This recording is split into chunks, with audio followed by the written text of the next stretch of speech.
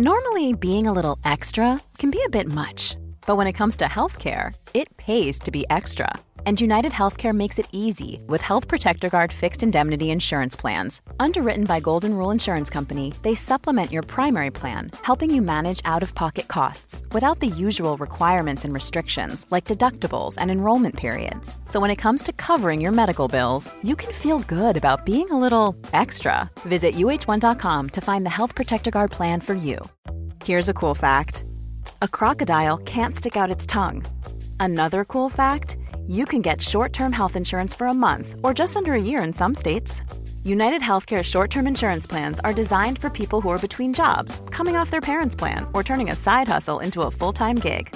Underwritten by Golden Rule Insurance Company, they offer flexible, budget-friendly coverage with access to a nationwide network of doctors and hospitals. Get more cool facts about United Healthcare short-term plans at uh1.com. Hello and welcome to Loose Units, and welcome to our special Christmas season where we are hand-picking our personal favourite episodes for you, the listeners. Whether you're new to the show or whether you're a Lucy from way back, should we call them Lucy's, Dad? No, it sounds too much. Is that L-O-O-S-E? L-O-O-S-I-E-S. Not L-U-C-Y. No. Yeah, apostrophe. That's a specific name. True, but true. Anyway, one of the things that our fans have been craving for a long time is good merch. Really specific merch. And today's episode, when it was first aired, led to a deluge of very stupid, but I think quite interesting merchandise suggestions, i.e. the official Loose Units anal thermometer. This is a classic. Yeah. And it reminds me of my beautiful suede coat and my suede shoes. Yeah, which you wore to the crime scene. I wore to the crime scene because I had no idea, because we were about to knock off. It's a midweek. It's getting dark. It's winter. It's the lower North Shore of Sydney, a very, very salubrious suburb. Mm. And, you know, my colleague and I, we headed off in our Falcon station wagon to a location, and we got to see something that a lot of the hardened police officers that day from Police Rescue found very traumatising. Mm-hmm. And Muggins here had to go in, and that's all I'm telling you. Yeah, and anal thermometers featured pretty prominently, actually. I still have never been able to look at a thermometer the same way. No. And if you're out there and you're about to whack one into your bot, just think of us. Anyway, please enjoy anal thermometers. When I was a kid, my dad was a cop. You see, my dad was a cop in the 1980s in Sydney, which has been widely regarded as one of the most dangerous times to be a police officer in Australia. It was basically the Wild West. So I wrote a book about it. It was called Loose Units, and then we did a podcast about it. Loose Units Season 1 was an incredible experience, and we loved every minute of it. But it turns out that Dad did more than just patrol the streets. He plunged headfirst into the terrifying world of forensics. So on this season of Loose Units, that's what we're doing. We're going deep into the world of forensics and fingerprints and all of that good stuff. Well, I say good stuff. Actually, things got worse than ever. So strap in for Loose Units Season 2, Electric Blue. Hello and welcome to another episode of Loose Units, the podcast.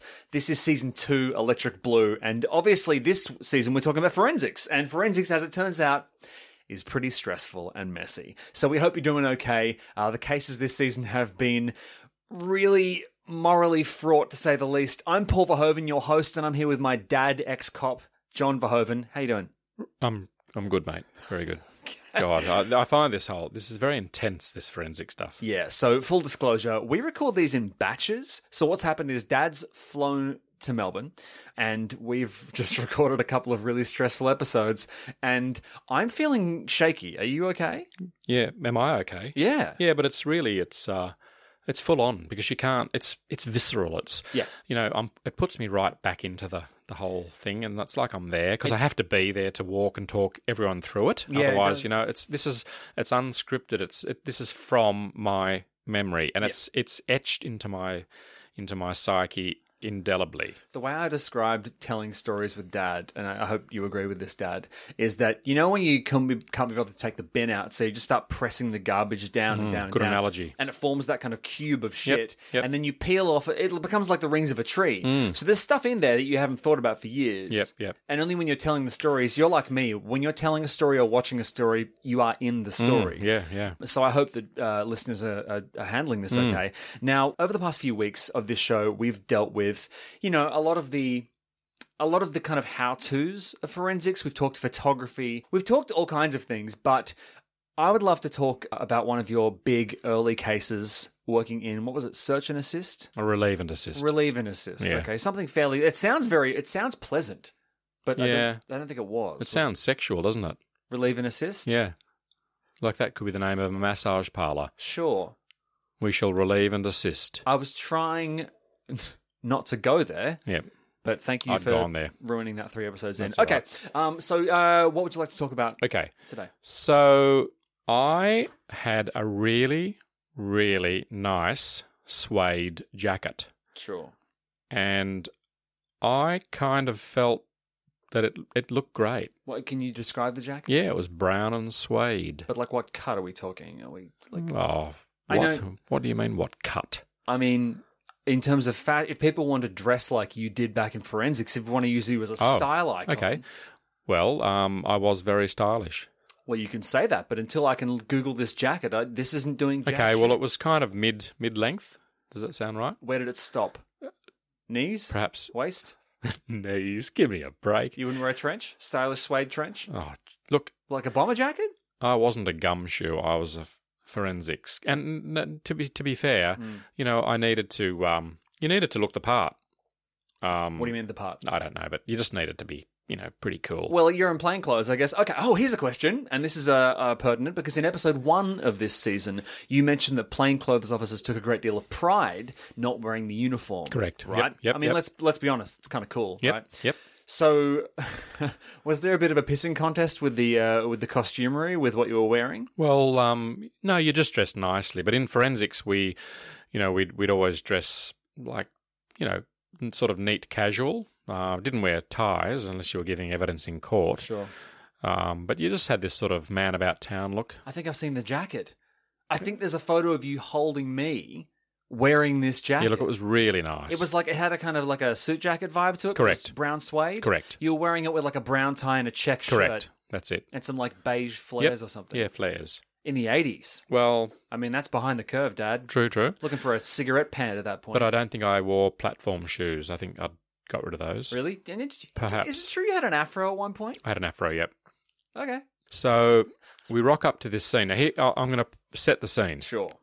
It's a very, very affluent suburb on the lower North Shore, Do you know where specifically? Greenwich, Greenwich? which is a really... Do you know it? No, when you say the lower Not North the one in Shore- London, No, I know that. There's where no, like, Greenwich Mean Time there's is. no North Shore Mean Time. No. But if you're saying the North Shore, just for listeners who aren't from that area, what kind of a... Well- what's it like there? Okay, well, look, it's is there such a word as salubrious? There bloody well is now. Good.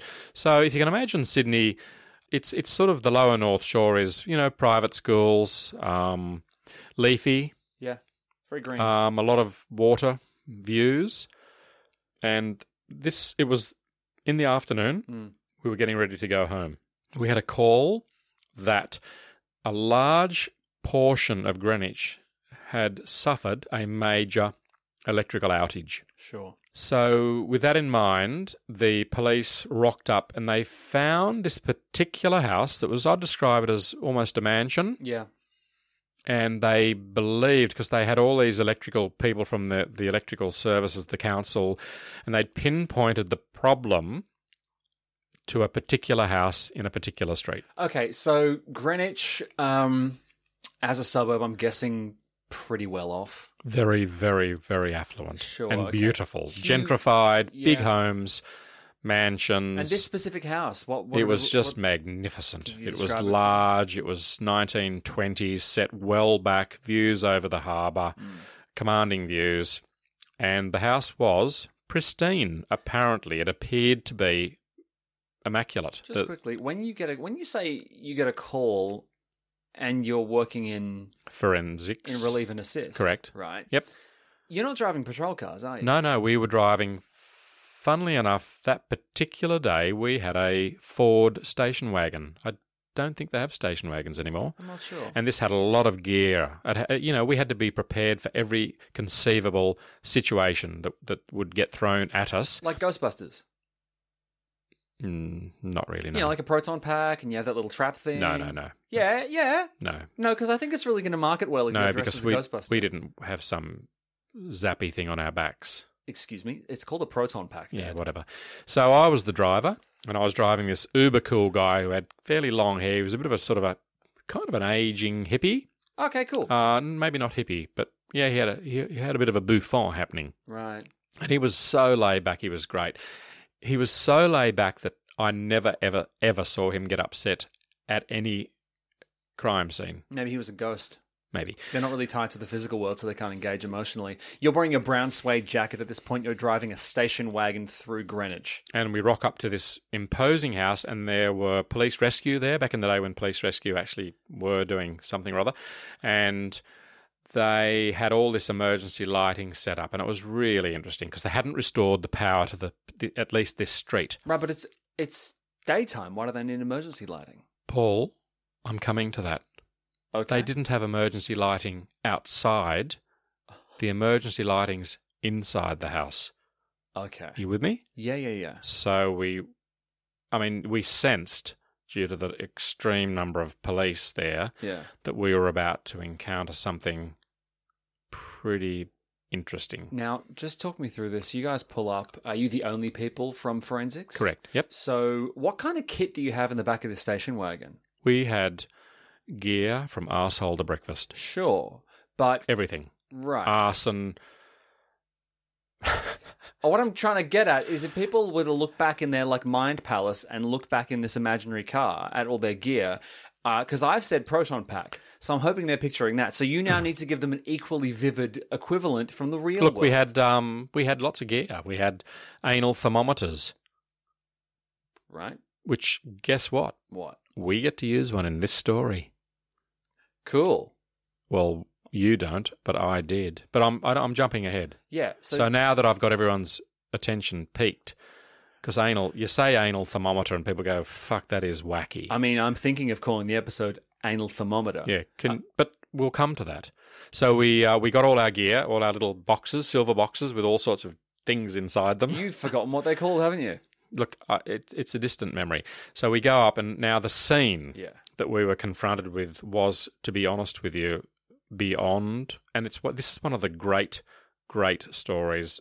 This is one of the great things that I saw in my career that is so. Now, I'm going to take you on a journey. Yeah, you sounds really, like the Mighty Boosh. Really oh yeah, Dad's a Boosh fan. Just slow us down. So, how many other cop cars are there? Well, no uniform police, no detectives, no one bar the police rescue squad, and that the only reason that they were inside the house was to set up this incredible lighting. For you. Just for us. No one can go in, so it's me and my partner and I, we go in. I'm the junior guy by far. I'm dressed in my immaculate suede coat. You didn't put one of those...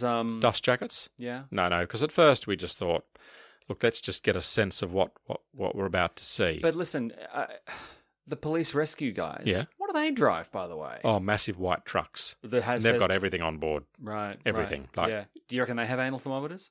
Definitely not. Can't rescue someone with an anal thermometer. We were the only people that had those. I don't think anyone on iTunes has ever said anal thermometer this many times but on the listen, podcast. Paul. Sure. I'm going to talk about the thermometer soon. You'd better, otherwise this has been a very strange anal dream. No, this story is so amazing. Can I paint the picture? Please do.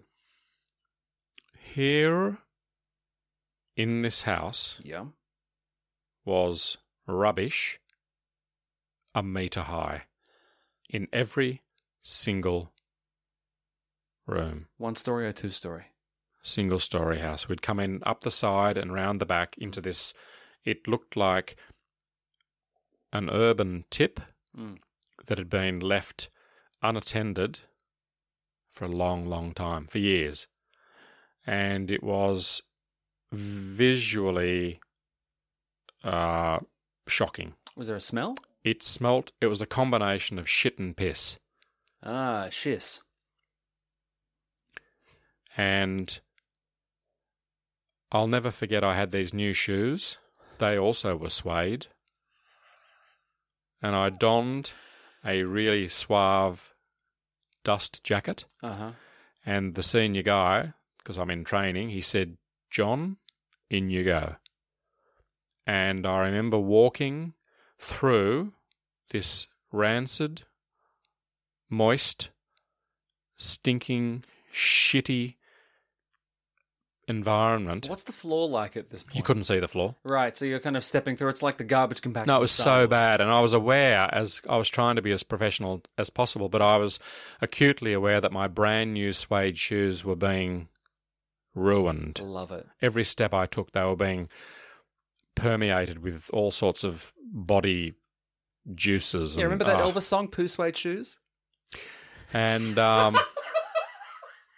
anyway, what I began to realise is that, well, the most terrible thing about this, well, there are many, many facets to this story that are quite frankly horrendous, but I remember looking over and I saw what appeared to be a woman in a dress cut into with massive head injuries. And she was lying in this squalor. Now, I'm just going to sort of jump forward a little bit and let you and the listeners know that this particular woman had been a top matron in a psychiatric hospital.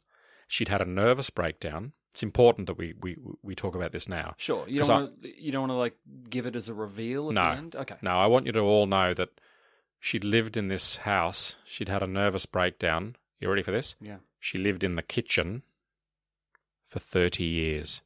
She never left the house. So she retired, and she would have been in her late 70s, early 80s. Yeah. She was a raging alcoholic. Every single cupboard, drawer, shelf, room, cabinet, everywhere was just littered, but neatly stacked with bottles of alcohol that had been consumed. So what happened was she didn't have any money worries, so she pre-ordered and everything was home delivered. So all her food was home delivered, all the alcohol, and she lived, but she maintained her gardens, her lawns were all immaculately manicured. How weird. But she lived in this terrible, terrible isolationist state, and no one ever got to see her because she would never open the door. People would sort of basically feed stuff through the back door. Yeah. And she lived like this. And then one fateful day, there was so much urine and liquid in all in the refuse that what had happened was she'd fallen slightly, and it looked as though someone had come in and bashed her skull in. Hence all, because I could see all this lumpy stuff on her skull, and it looked like brain matter. Right. And she was basically cut in two, which was fascinating. So we assumed that something terrible had happened. What do you mean cut in two? Well, I'll come to that. Okay. What happened was she had this frayed electrical cord, and imagine this. Somehow or other the cord wrapped around her torso, and the plug in the wall had sort of pulled out slightly, and some water and something wet like a newspaper had actually formed across the 2 points at the top of the plug and had electrified the whole place became alive. So, as she fell, the cord was tightening on her torso, but didn't blow, the fuses didn't blow. Yeah. And it was as the tension and the heat and the wires would have become red hot, they were sort of cauterizing and cutting, and they eventually almost cut her in half. But then there was still the matter of the brain matter. And where had this brain, what had caused this blunt force trauma? And my colleague, who would not go in the room, might I add, because Muggins here, in his beautiful coat and his new shoes, was trudging through this to get to her. And you and the listeners will recall I made reference to my thermometer. Yeah. I had to roll her over, I had to pull her pants down, and I had to shove a thermometer into her rectum. Do you know why I had to do that? Not because I wanted to. Oh, fuck. This is fucked up, isn't it? Yeah, it's pretty bad. Yeah. Guess why? Why? Because that's the part of the body that is the last to cool down. So it remains warm. Oh, the core temperature is kind of... Correct. Right. So by me inserting a thermometer into her bottom... You could tell roughly when she died? Correct. Okay. And it was still... I had to then sort of examine it, and... So... It's pretty crook. It's pretty intense. Yeah, it's intense. And very sad, but listen... Here's a cool fact. A crocodile can't stick out its tongue. Another cool fact, you can get short-term health insurance for a month or just under a year in some states. United Healthcare short-term insurance plans are designed for people who are between jobs, coming off their parents' plan, or turning a side hustle into a full-time gig. Underwritten by Golden Rule Insurance Company, they offer flexible, budget-friendly coverage with access to a nationwide network of doctors and hospitals. Get more cool facts about United Healthcare short-term plans at uh1.com. When you're ready to pop the question, the last thing you want to do is second-guess the ring. At BlueNile.com, you can design a one-of-a-kind ring with the ease and convenience of shopping online. Choose your diamond and setting. When you find the one, you'll get it delivered right to your door. Go to BlueNile.com and use promo code LISTEN to get $50 off your purchase of $500 or more. That's code LISTEN at BlueNile.com for $50 off your purchase. BlueNile.com, code LISTEN. Burrow is a furniture company known for timeless design and thoughtful construction, and free shipping, and that extends to their outdoor collection. Their outdoor furniture is built to withstand the elements, featuring rust-proof stainless steel hardware, weather-ready teak, and quick-dry foam cushions. For Memorial Day, get 15% off your Burrow purchase at burrow.com/ACAST, and up to 25% off outdoor. That's up to 25% off outdoor furniture at burrow.com/ACAST. How long ago had she died? Within hours. Right. She still had some core temperature. But hear me out. Yeah. What about the brain? The brain. So I went back to my little box and I pulled out some special blood sticks that can, if there's blood, it'll register. So I went back back over to her. Yeah. And I got my little blood stick out and I waved it across and sort of touched what appeared to be her brain, sort of stuck all over her head, and it wasn't brain matter. It was sweet and sour pork. So as she fell, a Chinese container of sweet and sour pork had managed to she'd taken that down as she fell, and it had managed to open up this container and landed on her head.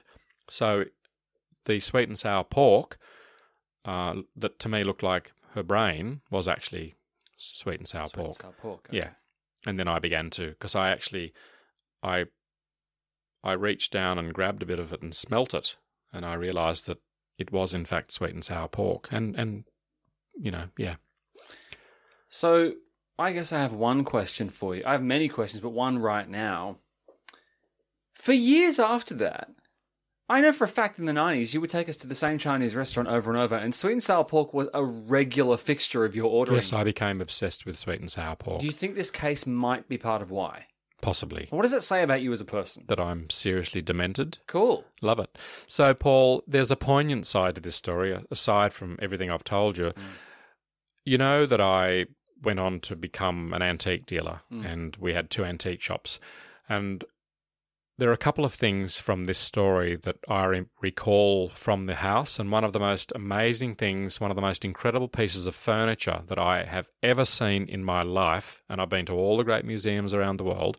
She had this extraordinary cabinet in one of the rooms, and it had a big winder, and I'll never forget this. I wound this lever, and this incredible Art Deco cabinet that was in the shape of a rose opened up to reveal, with this incredible, intricate and complex mechanism, to reveal the most incredible 1920s cocktail cabinet. And that was just amazing. And then the other thing that I found quite distressing, I went into her bathroom and I realised that was the only room in this entire house that she'd never, ever, ever used.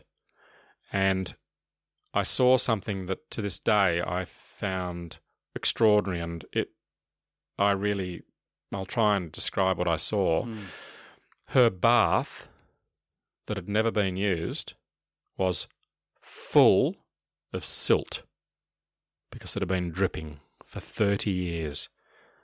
How amazing is that? When the you bathtub was full of the finest silt. What's silt? You know, it's a sediment that's in the water that you'd never normally see, because this dripping for years and years and years, 30 years to be precise, had created this amazing slurry of this super fine mud in the bathtub, and it was just to look at it was just quite surreal. So how does someone have beautiful, beautiful furniture and then surround it with refuse? Like, I know you're not a psychologist, but like, what do you think?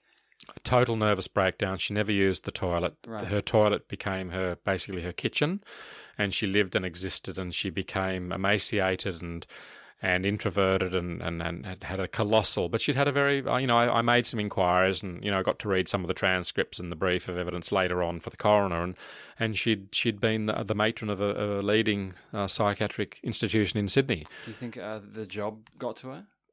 I don't know, but something devastating had happened to her, and she became a recluse, the same as Howard Hughes. Yeah. And that's an incredible story, where his toenails grew out and then underneath and buried into the bottom of his feet. Yeah, it was a bad That's situation. pretty bad. I remember seeing Howard Hughes' face on Time magazine. The face, like his face after they'd hauled him out of the room. It was really disturbing. There's something really... So listeners may or may not know this. Loose Units fans may know this, but Dad is basically practicing like Zen. Like, Dad is a minimalist, so Dad actually tries to have less possessions. Do you think that's got anything to do with the fact that you encountered like a platinum grade hoarder? Without a doubt. I only own 3 books, and they're all, funnily enough, on minimalism. Yeah. And I mean, a real minimalist would only have one, right? Correct. Or none. commit that final one to memory. Yeah, Fahrenheit 451 style. Correct. But having dealt with people's things over the years, I think, look, the listeners probably know that I went from the New South Wales Police Force, I went into the Work Cover Authority, where I investigated industrial accidents for a few years. I think many people don't know that. Oh, okay. Yeah. So, and then I joined the New South Wales Fire Brigades, and I became a firefighter, and I did that for 10 years. And then, so that's a good 20 years of my life being involved with some pretty shitty things. Yeah. I think you'll find that nurses, doctors, definitely emergency service personnel, i.e. AMBOs, paramedics, fireys, and police, I think, generally speaking, perhaps not as time evolves, but most people that join those jobs in the beginning, I genuinely believe they're a certain type of person and who actually really likes to help people and get in there and, look after, sort of people. Yeah. And I think it's very satisfying. As an aside to this story, Paul, a tiny little story that you don't know, that I deal in antiques. Yes. And, what happened was a few months ago I purchased a painting, and the painting turned out to be stolen. And 2 nights ago I had to go to Waverley Police Station and give a pretty full-on statement about how I'd come by this painting. Yeah.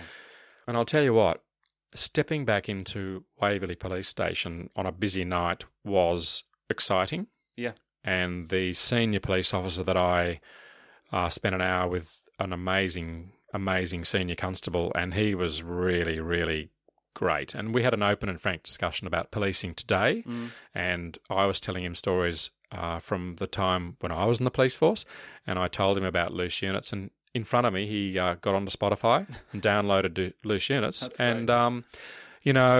the thrill, the buzz of the police station was palpable. Yeah.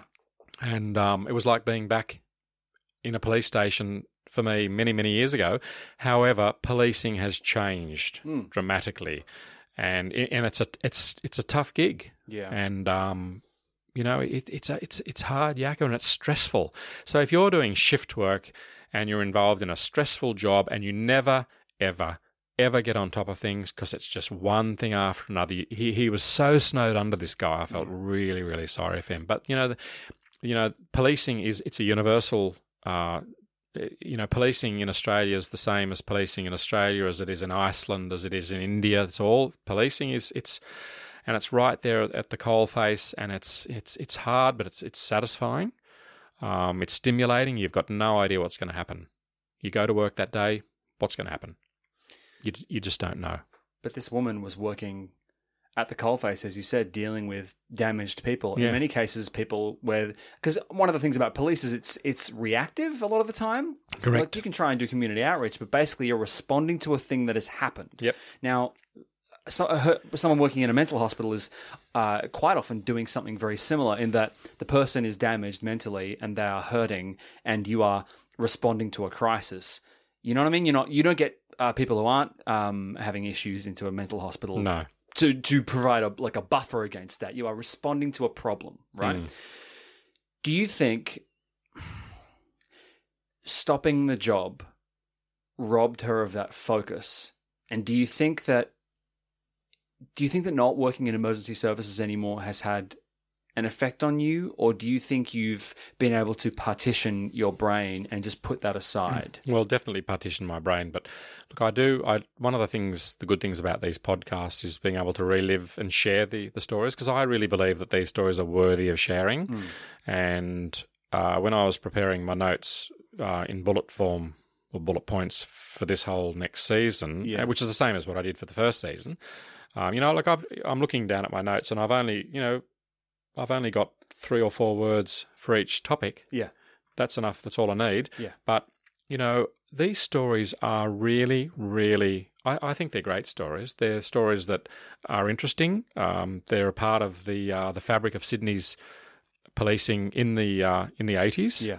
And I think it's, I think it's great to share them. And I think people are genuinely interested in these stories because they're real. Do you think, how many people in emergency services do you think have stories? I mean, this woman who, died alone, almost 7.5, clearly she saw some stuff. Yeah. Do you think it's helped you avoid spiraling into bad places by talking about what you went through? Do you think it's the healthy and right thing to do? I think so. I think it's really important to talk. But, there are different types of people in this world. My brother, Mark, for example, who also did, emergency services, yes, but we're different people. Yeah.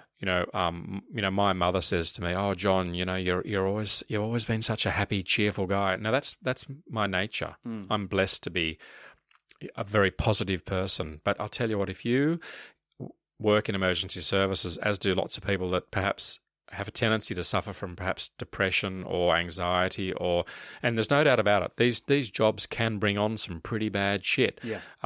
It's not, look, I guess from what I can gather and from what I've heard, the only thing worse than emergency services is going to war and seeing some bad shit. Yeah. Like that really is, like these Anzacs, they get together once a year and they relive these stories, and it's, but I guess for me to relive this is just to sit with you and the listeners and talk about it. Yeah, absolutely. Well, this has been a really enjoyable episode, but every episode of Loose Units, the podcast, we answer a question from a listener. Dad does. I kind of sit there agog. But, Dad, I thought, oh, God, this is a great question. This is from Karina Tasker. Has it ruined TV shows and movies for you? I know that ever since I studied forensic science, I can't watch anything the same anymore. So has working in this field made watching your job on screen less enjoyable or less plausible for you? It's a great question, and the answer is definitely yes, in that I'm not a super sleuth, but I do find that a lot of things we see, but perhaps this is the case for a lot of people, in that as time goes by, I find there's only a certain font of stories in the well, and I just think that quite often I find that I know I'll never ever ever forget being at Kill Bill in that great scene where there's the car crash, and they go over to that shop, and who's in the shop? In Kill Bill, the Gimp. What was that? Kill Bill? No. Oh shit! It's Pulp sorry. Fiction. Shit, sorry. Don't cut this, just let me run. But also Pulp Fiction, you know how they have the car crash and they go to the shop and there's the Gimp and there's the guy with the sword and all that? Yeah. I actually started laughing in the cinema. Why? Because I knew what was going to happen. Wait, what do you... How bad's that? At what point did you know? As they walked towards the shop, I knew that something demonic and fucked up was going to happen. Okay. I laughed out loud. Why was laughter the response you gave? Because I knew what was going to happen. Now, how insane is that? Right. That's how my brain. That's the level that. Yeah, I think if you've been involved in some really dark stuff, there's only so many things that, like, the old saying about it's all been done before. Sure. And it has. Everything's been done before. Well, not all of it. Well, a lot of it. I mean, okay, except for my stories, maybe they're unique. But I mean, I've watched you enjoy detective characters on screen. Oh, look, I love the obscure. I love the singing detective. Yeah. I love the Nordic noir films. I think they're just. You're a big Stranger Things fan as well, and I love Stranger Things. Yeah, and I love Fargo. How would you rate Jim Hopper, the head of Hawkins Police? Out of 10? Well, how would you rate him in terms of enjoyable watching? I actually love him. I think he's amazing. He's cuddly and great. But what do you like? So, I mean, obviously, I find that I worked with police like that. Did you? Bloody oath I did. So did you find the people that were slightly flawed but trying their best more enjoyable? But he's a very good policeman. He is a good cop. But you talk about, people who come back from, traumatic events. And you talk about the war. So Jim Hopper in the series, is a Vietnam vet who came back and became a cop. Yep. And I think, how many people do you think come back from one traumatic profession and bound into another like yourself? Oh, look, without a doubt. Paul, I feel I've got a great yarn, just a quick one, but sure. It's to do with, I'm not going to talk about because it's really to do with our family, Paul. Yeah. But I've got to be careful what I say here. But through someone in our family that had close association with someone that had been in a war situation, that particular person, to get their jollies, comes back and works emergency E&R in London on night shifts. Really? Yeah. So my point being that sometimes people get a fix. Like adrenaline's very powerful. It's a very powerful drug. You know, if you could bottle it and pump it into you, you'd be sort of whacked out. Yeah. So people are always chasing. You know that from a very early age, I used to chase adrenaline. I did skydiving. I did free diving. When I was 3, I got my pop gun and my little Wellingtons as a 3-year-old and went out to shoot a king brown snake on a sheep station. So from a very, very early age, I had this continual desire to chase the fix. You know, barefoot water skiing, emergency services. And now I get my jollies, my thrills, out of wheeling and dealing in antiques. Really? And it's thrilling. Is it? Fucking oath it is. Well, how? I love it because I buy something and it could be worth a squillion. Generally, it isn't. Sure, but it's the chase. It's the fun. It's the thrill. It's the excitement. You know, we all derive pleasure in different ways, and I mean, people that are, older than other people, they don't necessarily just turn off their fun valve. You know, they're still, you're still seeing things through the same eyes. You know, people don't sort of lose their no, of course, their mojo, so to speak. Let me close on this note. When you went to that police station the other night and you were there and it was busy and it was pumping, you talked to that cop. Yep. Did you feel that itch? I couldn't get over the incredible amount of gear each policeman wears, police person. It's incredible. Like the gear, the bulletproof vest, the taser, the low slung holster, the speed loaders. You know what that is? Yeah. Like extra ammo. Yeah. It's incredible. I mean, one hopes they're incredibly fit because just to carry all that extra stuff. Like they walk out to their police cars now with bags of stuff. Like just it's incredible. And look, yeah, it was exciting. But would you do it again? Would I join the police force again? Yeah. Now or back then? Now. You know, there was a famous newsreader in Sydney and her dad joined the New South Wales Police Force in his 50s. Would I do it now? Definitely not. What if you could pick your location? No, never. Really? No, it's a part of my life and I ain't going back. Because you know what? When I was a policeman, it was fun and exciting. Yeah. And yeah, it was like frontier. Like we kind of made the rules up as we went along. We had rough guidelines, but it was really exciting. When I told this senior constable 2 nights ago at Waverley about some of the things we got up to, his jaw dropped. He couldn't believe it. He said those days are long gone, for better or worse. Well, thankfully, people can relive them by listening to Loose Units, the podcast. So join us next week for another episode. And also, 1 month to go until our huge Father's Day live episode of Loose Units at the Toff in town in Melbourne. Tickets are selling very, very fast, so make sure you grab them ASAP. I am deadly serious. You do not want to miss out on this. It'll be Dad and me on stage. We'll be signing and selling copies of the book. It's going to be huge. Plus, we will be giving away limited edition Loose Units temporary tattoos. It's a long story. So head to thetoffintown.com/gigs or head to the Loose Units Facebook page. And a special shout out to everyone over in the Loose Units discussion group. We love your work. Loose Units is proudly presented by Pillow Talk Productions.